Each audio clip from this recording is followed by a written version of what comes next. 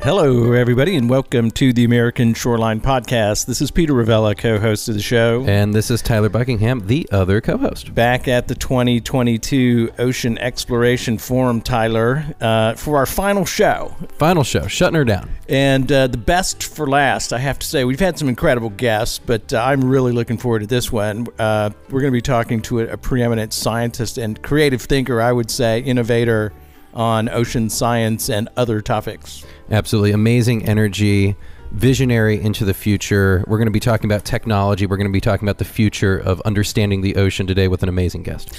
Joining us on the American Shoreline Podcast today, Dr. Alan Adams. I'm going to do a little bit of an intro here, Tyler, on Dr. Adams, because this is not easy. An amazing career. He is the founder of the Future Ocean Lab at MIT, the Massachusetts Institute of Technology. He's a physicist by professional training and academic experience. He has produced a couple of amazing TED Talks with millions of listens back in 2014 and 2016 on, guess what, gravitational waves. He has done the introductory lectures on quantum mechanics in the MIT open course system with more than 5 million listens. MITopencourseware.com. Check it out. And he's currently the founder of Oceanic Labs and serving as an adjunct oceanographer at the Woods Hole Oceanographic Institute. Now, you think this guy must be 90 years old, having done all of this amazing work in his career. Not true. Vibrant and still going strong. Dr. Alan Adams, welcome to the American Shoreline Podcast. Thanks so much for having me here.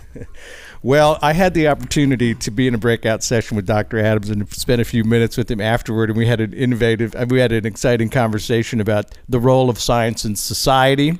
And I thought, this is a guy we have to have on the podcast. We're going to be talking today about massive ocean monitoring networks. We're going to be talking about economic incentives and how to tackle major problems on the planet through economic incentives and aligning those with ecological goals. Dr. Adams, welcome to the podcast. Thanks for taking time out of your busy schedule to talk to us. Thanks so much for having me here. I'm looking forward to the conversation. Well, Dr. Adams, let's just start off from the very top. How would you characterize the current state of ocean exploration, and how do you see things changing over the next 10 years? Yeah, that's a fun question. So you'll often hear people say stuff like, well, we've only mapped like 5% of the ocean. We only know, 10% of what's down there. And that's true. We are woefully ignorant of much of what's down there. We have a good skeletal understanding of the shape and character of the ocean floor, but we really don't have anything like an up close and personal view. And the reason for that is really simple to explain. Water is opaque. I mean, we think of water as transparent. You hold up a glass of water, you can see right through it. But if you imagine in your head a scene in the ocean, right? You're looking at beautiful waves on the surface. Maybe there's a little bit of sun playing off it. And I ask you, what's 15 meters underwater there? Is it a shipwreck? Is it a coral reef? Is it an old oil well that's continuously leaking? You have to go down there and see, because water, especially when it's full of life and bacteria and all sorts of good stuff, water absorbs light. And by the time you get down, you can't see it. So we can see the surface of Mars. We cannot see the bottom of the ocean floor. So when people say, oh, well, we've discovered we've monitored 10, 15%, that's why.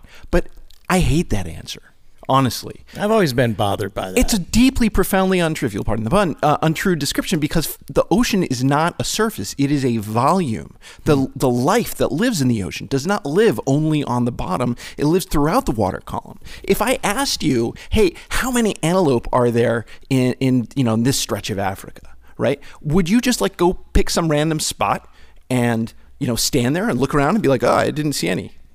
There must not be any. No, you'd find watering holes. You'd use the geography to guide your search. You'd find valleys. You'd use watering holes, rivers, etc. In the ocean, the landscape is not defined by the bottom. Most of the biomass lives in the first 1,000 meters of the water column, and there's another 5,000 meters till you hit the bottom of the ocean. Most of life is going up and down, doing a 1,000-meter migration every day, right? And it's hiding from predators in the light, so they dive deep in the dark, so they're safe. And then at night they come up and munch on all the little phytoplankton that we're fixing carbon and turning it into food. And they don't care about the bottom. They don't see the bottom. They don't interact with it directly. They poop and their carbon drifts down, but they don't directly interact. They are dominated by a landscape of light and chemistry. Little cold core eddies and warm core eddies that spin off the Gulf Stream. The daily transport of light as the sun sets and rises, making sheets of light and layers of light go deeper and shallower. So if you think we've studied, maybe you think we've explored 10% of the ocean bottom. We've explored nothing of the ocean. So we're talking about the water column here, and you're true. We're fascinated, of course, by the deep dives. We've gotten down to the bottom of the Marianas Trench. We've gone to the deepest part of the Indian Ocean. We're all about getting down to the bottom, to the deepest canyons. And what you're saying is the transit through the water column, which we sort of peer at as we're on our way to get where we want to go, is basically skipped. For sure. So if you're interested in mapping of the bottom, which don't get me wrong, like that's important. Super cool. Yeah, it's important for all sorts of reasons, including the discovery of all sorts of rich, biology. Right? That it's a really important thing, but it elides the bulk of the biomass. And for many of us who care about whether it's protein from the ocean or whether it's preservation of those fisheries and not pulling that protein and those omega-3 fatty acids out of the water column, for those of us who are interested in carbon transport, which is everyone, that mid-ocean biology is what dominates. Well, and also just for those of us that care about the whole thing, the planet as a whole, we're not just talking about the line on the surface. We're interested in the whole space. And what you're saying is absolutely fascinating. And I have to say, ladies and gentlemen, Alan's talk up on stage was absolutely riveting. And one of the things that I think you made very clear is that the future of studying this space is going to require more than sending down a man in a submarine or a woman in a submarine or a robot that's tethered to the surface, or maybe even just an autonomous. We're going to need millions perhaps of sensors going all over this space, and what we can interpret from that is perhaps can really fill in this picture. Can you talk to how that would work and how you see that part of the future evolving? Yeah. Okay. So there's so many. That's like a target-rich environment. There's so many good things in your question to address. I have a tendency to do that. Yeah. Well done. They're multi-layered. Yes, I would agree. I have a tendency to talk for a long time, so I'll try to tone it down. Yeah. So let me talk a couple of things there. So one is, we've inherited is better. We've inherited a way of approaching the ocean, which makes a lot of sense. We go out in big ships to the middle of the ocean. You need a lot of infrastructure to keep the people alive and keep everything moving. And you go out in this big ship to the middle of the ocean, you drop things down to the very bottom, thousands of meters down a big cable, and you explore. And that's great. And we can take down all sorts of sensors. We can take down cameras. I got started in all this building fancy cameras for documentary work. It's cool. You can learn a lot by doing that. And you take down sensors for dissolved oxygen, and turbidity and pH, all sorts of things. Salinity, conductivity and temperature. All these things you might want to measure as an oceanographer to understand the layers of the ocean and the dynamics of what's going on down there at a deep ocean vent or whatnot. And then at the end of your shift, you bring the ROV back up, you bring the lander back up, whatever, and you bring it back on the ship and you sail home. By the way, I live in Boston. It's a couple days steam away from home to get to open ocean with deep ocean, right? So you're out there for days on end on a big ship that costs $50,000 to $100,000 a day. You cannot do very much of that, right? There is not funding to go out and do that over the entire ocean floor or even over a tiny fraction of a percent of it. So if you're starting to think like, oh, we want to know what's generic, we want to understand what the large scale structure is, and we also want to understand how it varies hour to hour, day to day, month to month, year to year, season to season, and decade to decade. We want to start seeing the effects of climate change, for example, on the life cycle and genetic distribution of the phytoplankton, the Prochlorococcus that provide most of our oxygen. You want to understand that stuff. You need to understand the biology and the chemistry much more densely than could ever be possible by using a ship that costs $100,000 a day. You have to change the price point. And as long as you start with a ship that's $100,000 a day, it doesn't matter how cheap your sensors are. It doesn't matter how efficient your data transport is. You've set the price so high that you will never get the kind of broad, dense, rich data that you need for lots of purposes. Let's talk about that lots of purposes, because that's the key thing. And I think you're suggesting two things, and it seems so obvious, Tyler. I can't believe I've never really thought of it, that so much of the scientific investigative work is on the benthic, the abyssal plain. We're really fascinated by it. It is extraordinary. We love it. But this water column, and there'll be occasionally a really great video of someone's passing down to 5,000 meters. When they see an extraordinary crater on the way down, that'll be recorded, maybe captured. But the intensity of scientific interest in the water column seems like an obvious oversight. Yeah, I mean, I think so. Let me first just. I mean, it's not like no one's thought of it, but it's true. We don't really focus there. Exactly. So let me make a couple of caveats and then ignore them. So the caveats are first that we're coming at this from a multi-day workshop on ocean exploration, and that word exploration is very loaded and usually means finding things you haven't seen before. Yeah. Right. And so that's profoundly benthic. Yeah. Right. You're not exploring the ocean surface. You're exploring the ocean floor. That's the traditional intuition of exploration. The second thing is that there are tons of people who have studied the heck out of the first few hundred meters of the ocean because it's the most accessible part of the ocean. And by the way, it comes to the shore. So there's beautiful work exploring lots and lots of the ocean. So I don't mean to act like I don't want anyone to take away the belief that, oh my God, we've only studied the ocean bottom. Having said that, it's only in the past decades that we've appreciated how much of the biomass in the ocean lives most of its time below, or much of its time below a couple hundred meters, right? And the reason for this is pretty simple. Light gets absorbed by water. What that means is that as you go deeper and deeper, the amount of light there for photosynthesis is getting less and less. But the metabolic requirements, just being alive, making copies of your proteins, all that energy cost is not going down. So as you go deeper and deeper, eventually the metabolic costs are greater than the ability to produce photosynthesis from the light, just because there's less light. Yeah. And you stop producing sugar. You stop producing food. And so production happens in the first couple of hundred meters and not any deeper. And so it's not shocking that you naturally expect that most of the life is in those first couple hundred meters. Right. The surprise is that it's not true. The surprise is that a huge fraction, dominant, way more than half of the biomass in the ocean is doing this daily migration where it eats and feeds at nighttime when it's dark, and then they dive deep during the daylight to hide. And this, by the way, this is one of my favorite stories, leads to a beautiful evolutionary arms race. So imagine you're a little tiny fish, you're inch long and 2 inch long, and you do this diurnal migration. You munch at night, you dive deep. So you're diving down to 400 meters, surrounded by 100 million of your best friends. Yeah. Well, if you're a sailfish and what you want to do is eat those guys, what you do is, they're dark. It's dark. You dive down 600 meters. And there you are, 600 meters. You look up and you see way above you, there's a dark spot. There's a shadow. That's lunch. And you swim up, you plow around in that little cloud of darkness and you eat them, which means there's a huge evolutionary pressure to not cast a shadow. So these little fish, they're not dark. Their bellies glow, and their bellies glow exactly to counter illuminate and cancel off their shadow. Yeah, so that's meanwhile, crazy. Evolution's pretty smart. So the sailfish don't just give up. They dive deep and they develop, I think it's in sailfish, the latest is, I think it's 31 rods, but every fish has its own approach to this. It sees 30 shades of blue. Wow. Right? So it can disentangle the spectrum of the sunlight from the spectrum of the glowing belly. And so, light is playing this incredibly important role in this story, but it was all hidden to us when we were going out during the day, looking to the first couple of hundred meters and saying, not a lot of fish out here. There's no such thing as the open ocean that's empty of fish. Okay, I've got to ask. This has got to be connected to your background in physics, and as you start talking about light and the spectrum and how that is all operating.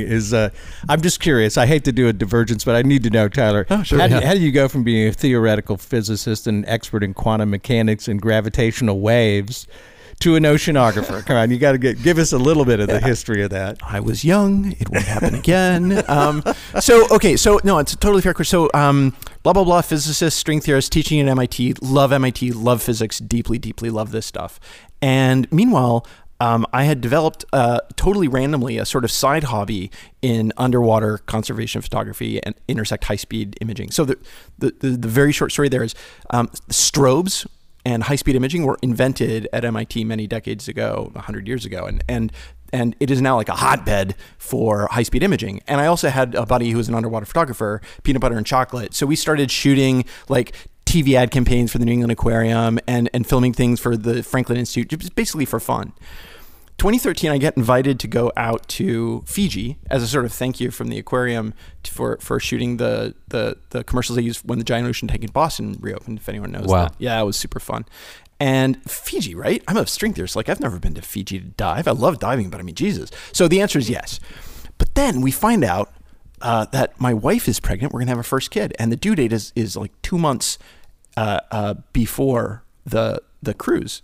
And so I go back to the office after we find out. Yeah, exactly. Oh, damn. Yeah, exactly. So I go back to my office after we find out, and I tell my buddies, like, guys, I'm really sorry. I can't go. And they're all, oh, totally, no, understood, not a problem. I get home and I tell my wife, who's a professor of neuroscience at MIT, she's totally awesome.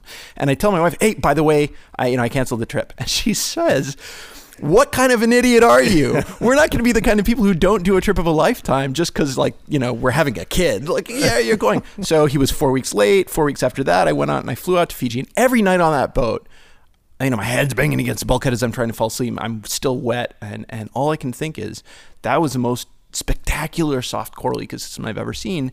And by the time my kid is old enough to see it, it's going to be gone.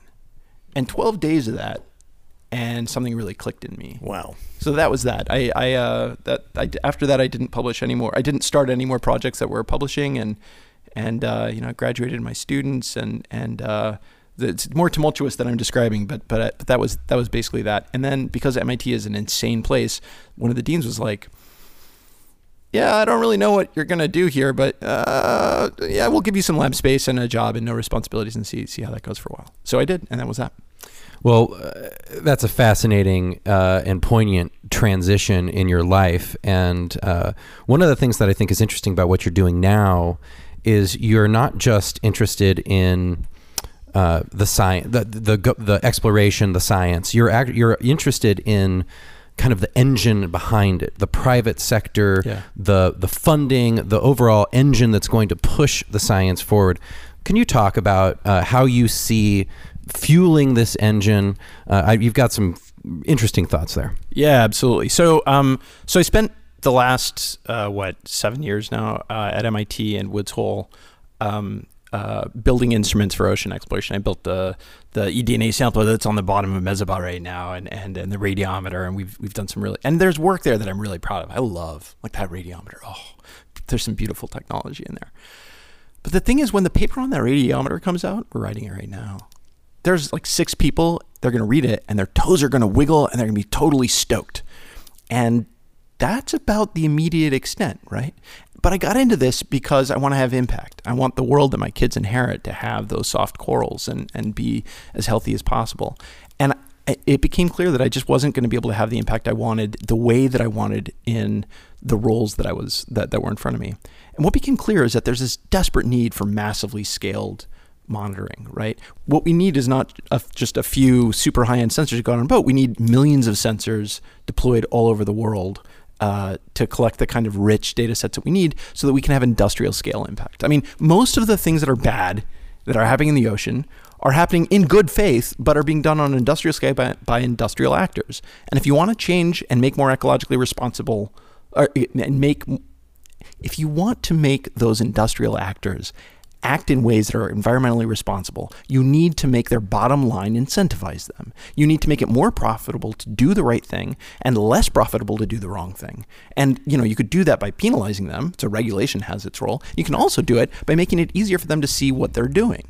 And that's a huge missing link here. Industry can't, even when they're very well intended, I know lots of people who run big companies, even when they really want to do the right thing, they can't see what they're doing. They can't measure it. The sensors are too expensive. The sensors are too coarse. The challenge here is one of measuring and being able to see what you're doing so you can do a better job of it. And so that wasn't something that I could handle within academia. So last summer I left MIT. I say this with like real twinging in my gut. I love MIT, but I left to start a company dedicated to building massively scalable tools so that we can help align industrial incentives with ecological responsibility. So this, the company that you created, tell us about it. And this is the Oceanic Labs project. Introduce our audience to Oceanic Labs. Yeah, Oceanic Labs is the new company intended to build instruments the way you build cell phones, right? So like NASA used to build the space shuttle. It's this one-off or a few off. And when you build a few of something, they're massively expensive and you have to make them massively risk mitigated, right? There can be no risk. You try to eliminate risk as much as possible. Obviously, it didn't work out quite as well as we hoped with the space shuttle, but if you think about it, it's kind of an amazing thing, right? Incredible. Yeah, totally glorious. And the thing is, that's fine for certain kinds of things. But if you want to build a lot, or that's not even the right way to say it. It's important that it's important to realize that when you build one of something, you use one kind of engineering. When you build a million of something, you use totally different engineering techniques. Instead of having one person cut this on a lathe, you're having it mass produced by machines in a factory. And the way you design that is totally different. And the cost structure of that is totally different. We all walk around with supercomputers in our pockets and act as if they're telephones. They're not telephones. They're supercomputers that incidentally let us make phone calls. And the reason that's possible, the reason your camera's as good as it is not because they built one. It's because they built 100 million. They know they're going to sell 100 million. All of a sudden, it makes sense to spend $50 million developing that camera. And that's what we need to do for sensors in the ocean. We need to be able to anticipate that we're going to sell 1 million of them and then use that to pay for the development of really good but massively deployable instruments. The other thing that I think is really exciting here, and correct me if I'm wrong and if I'm getting this incorrect, but if we can scale up the number of instruments deployed and the number of measurements being taken, my understanding is that we don't actually have to be super accurate, because we can, using computing, we can interpret the data much better. Can you talk about that? Oh, for sure. So we wildly overmeasure lots of things. So there are cases like measuring, currents in the benthic domain where, a millikelvin of difference in temperature really matters, right? And most of the time, however, that's not true. Most of the time, we need a couple of one decimal place often is perfectly sufficient. It depends on the situation. Certainly, if you're in coastal domains where the temperatures change by a lot, you don't need to know 3 decimal places. You need to know 1 or 2. But the thing is, when you're buying an instrument, you're not just buying it for the precision. You're also buying it for the reliability. So if you go out and you buy some cheap temperature sensor, like, how do you know that cheap temperature sensor is actually really reliable, that it's been properly calibrated, that it will stay in calibration, et cetera? So what we tend to do to offload the thinking about that too hard is buy a Seabird, right? You buy the most sensitive and precise thing out there, not because you need 4 decimal places, but because that instrument is totally reliable. Everyone knows how that instrument works, and it's you're spending money to mitigate risk. And you don't want risk in your rare special thermal measurement. And that's not where industry is. Industry doesn't need that. And industry needs a small number of data points, small number of decimal places. Let me see if I understand the picture here. And in the foundation of Oceanic Labs, it seems the proposition here, millions of sensors that are adequate to do the job, give us a more complete understanding of oceanic systems and processes. Better understanding is the first product, coupled with economic incentives that correlate or are corresponded to better ecological practices, will give us soft curls that your kid gets to see in 30 years. So this notion of better sensing, more complete understanding of the complexity of the ocean environment, and then getting into actually the implications of that understanding is where you're headed. And you find yourself in the position of trying to figure out, how do we get people to do the right thing once we understand what the hell the right thing is? Am I following? Pretty much. I think actually there's one thing I would tweak in there is that we know there's tons we don't know, and there's lots of science that needs to be done in everything we're talking about. But for many actionable things, the science is established. We all know that extra nitrates lead to algal blooms. Like, this is not mysterious, right? What we need to know is not that, oh, look, our bay has lots of extra nitrates in it, and that's why we've got a problem with algal blooms. We need to know that at 2 a.m. on Tuesday nights, the 14th tee on that golf course is dumping nitrates off. Mm-hmm. And then we can regulate, and we can have regulations with teeth and say, hey, we noticed that you're doing this. Let us help you. First off, you've got a big bill coming. But second, let us help you find fertilizers that don't run off like that. Because, it's important that your business is successful and your golf course is a morally fine thing. We just don't want you to be screwing the waterways. Right. And that kind of specificity, being able to know what, where, when, in a fine-grained enough way to regulate, whether that's coastal monitoring, whether that's waterways and golf courses, whether that's coral reefs or offshore wind. There are all sorts of, and aquaculture, there are all sorts of environments where being able to see with resolution in space and in time makes it possible to be actionable. Wow. That is a bold and dramatic vision, and I think incredibly forward-thinking, Tyler, to really... It's a testament to the belief in science and information and knowledge that if we know how to do things better, we will do them better.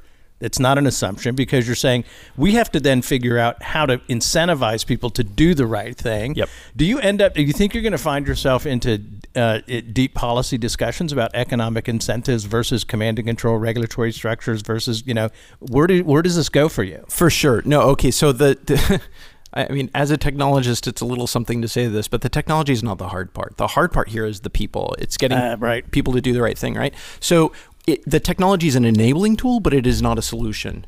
It is a thing that makes it possible to have the right regulatory frameworks, to have the right enforcement frameworks.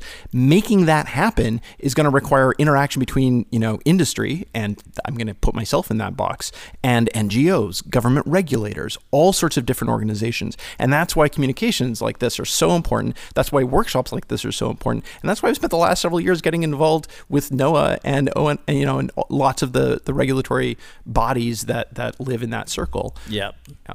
Well, I think you're venturing into what I think is the crucible of the issue, is how do we modify human behavior in a way that is more ecologically sound, and it is a conundrum that has been the focus of attention by a great number of people over the last 50 years, really, since the early 70s and the Clean Water Act and the Clean Air Act, and how do we get people to change their economic activities, the industrial scale actors who are doing things that are detrimental to the planet. Yeah. What are your thoughts? How do we get industrial scale actors to respond to this understanding you wish to create? Yeah, I think a lot of, as a dyed-in-the-wool environmental activist type, I think we've spent a lot of time trying to convince individuals to do things differently.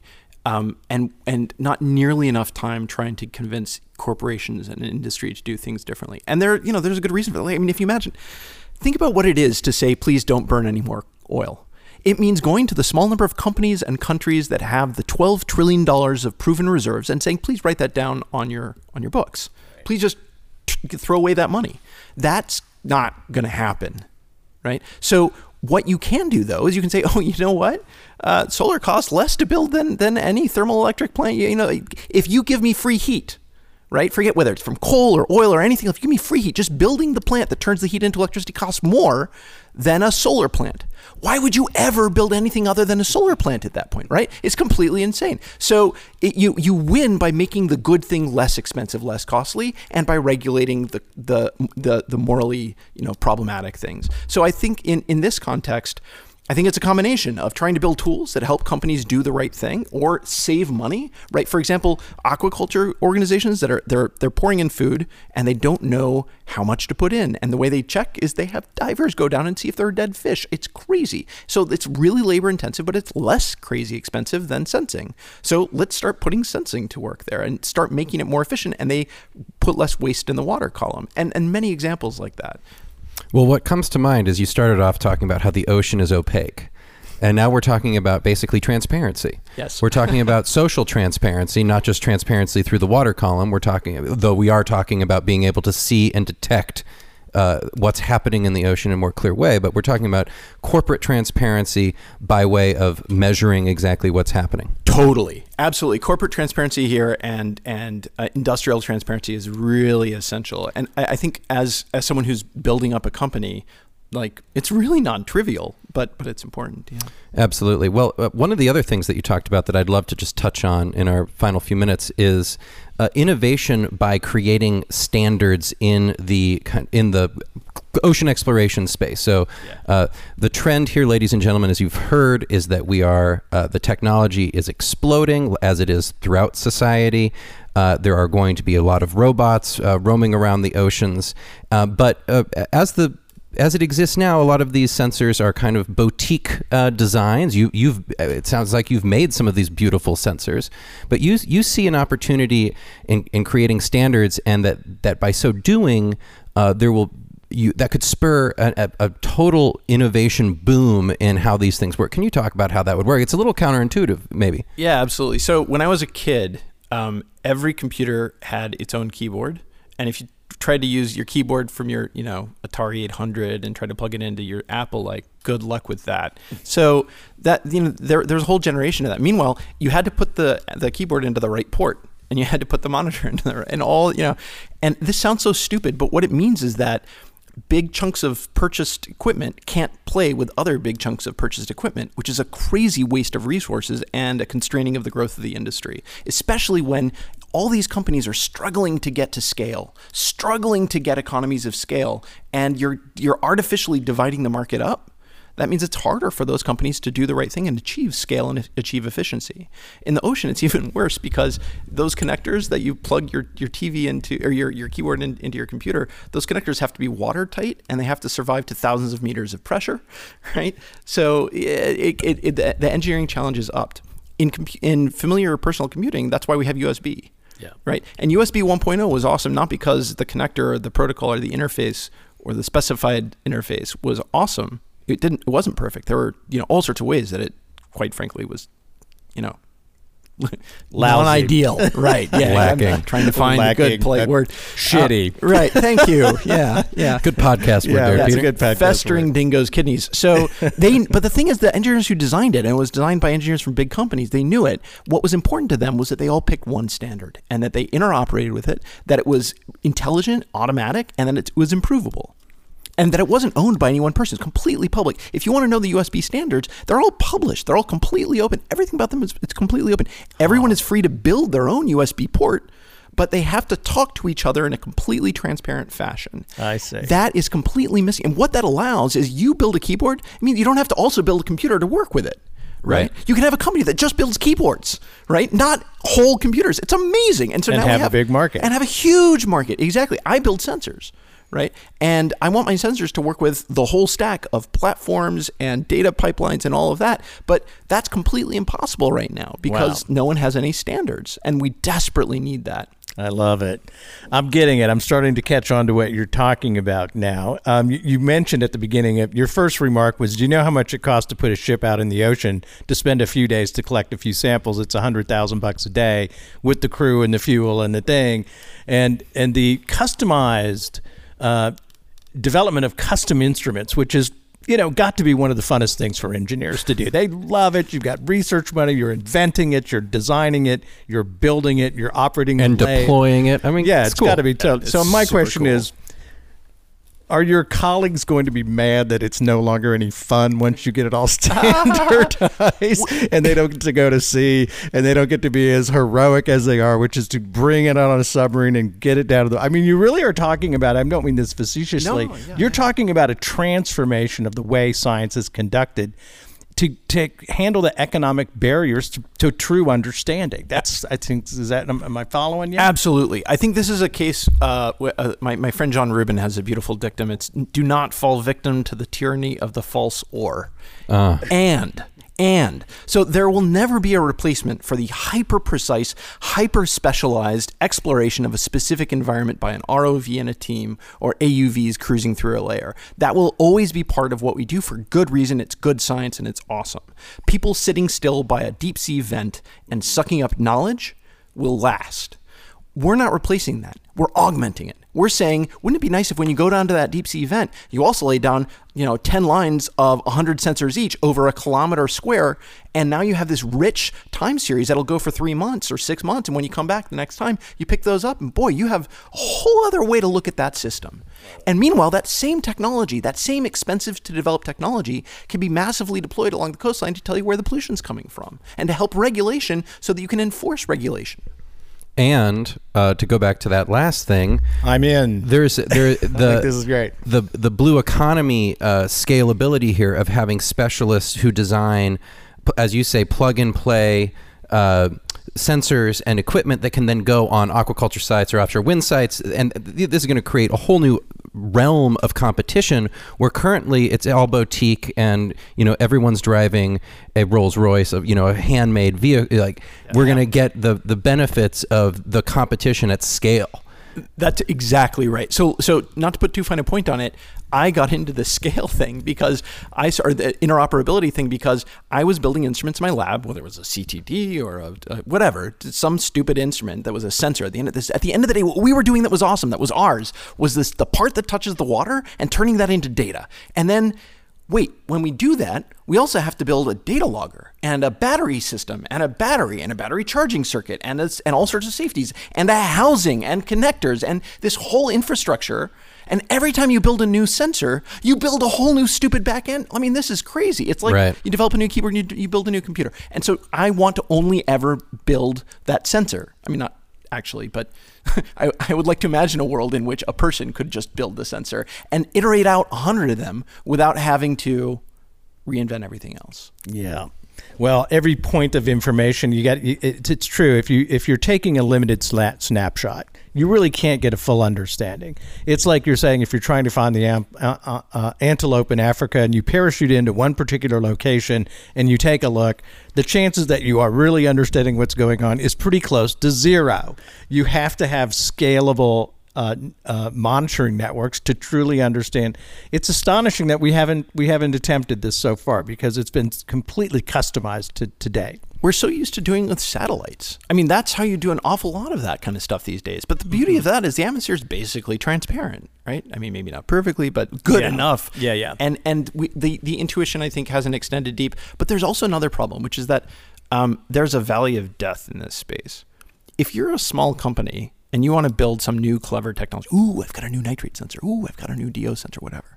Well, the first barrier you run into is that developing that thing beyond what's a lab prototype, but into something awesome, is going to cost you a lot of money. The development costs, upfront capital costs are not trivial. Okay, that's fine. If you're not already rich, which, you go out and you raise venture funding. Great. You raise your venture funding. The venture people are, oh, this is great. We love this technology. It's going to be really cool. And 18 months later, when you're like, oh, yeah, we're coming along, they're like, yeah, I'm going to sell you. We're selling you to L3. We're selling you to right.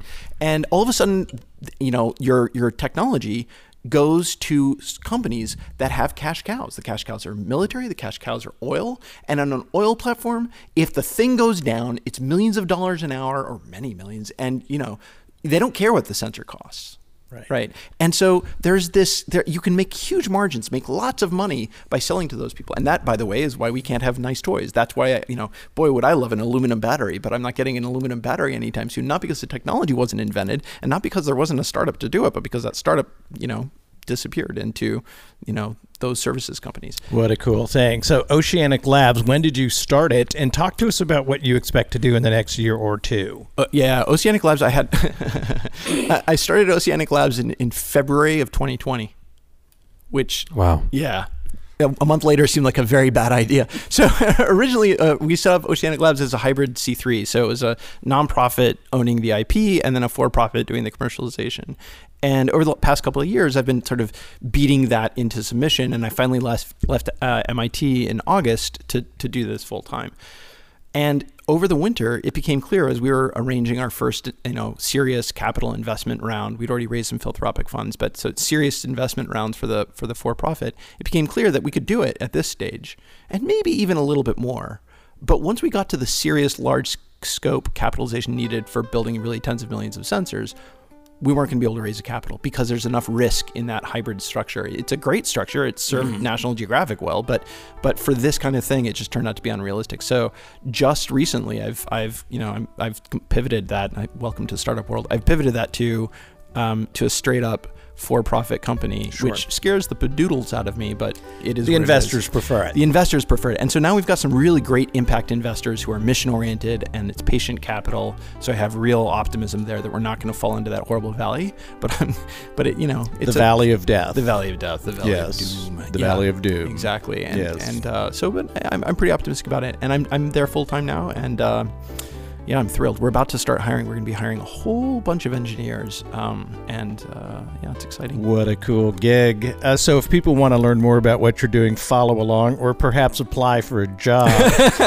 how can they keep up with what you're doing?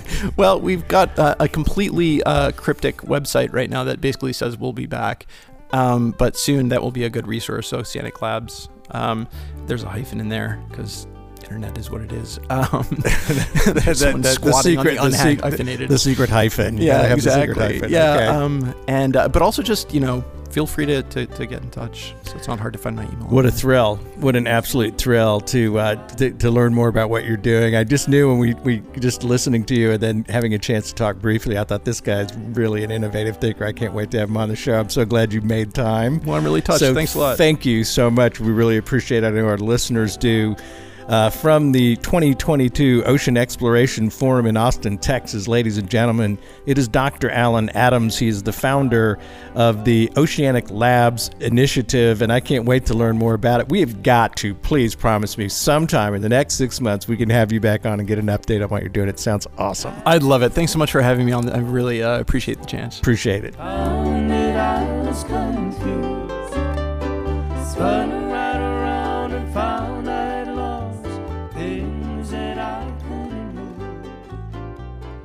Beaches they sell to build their hotels. My father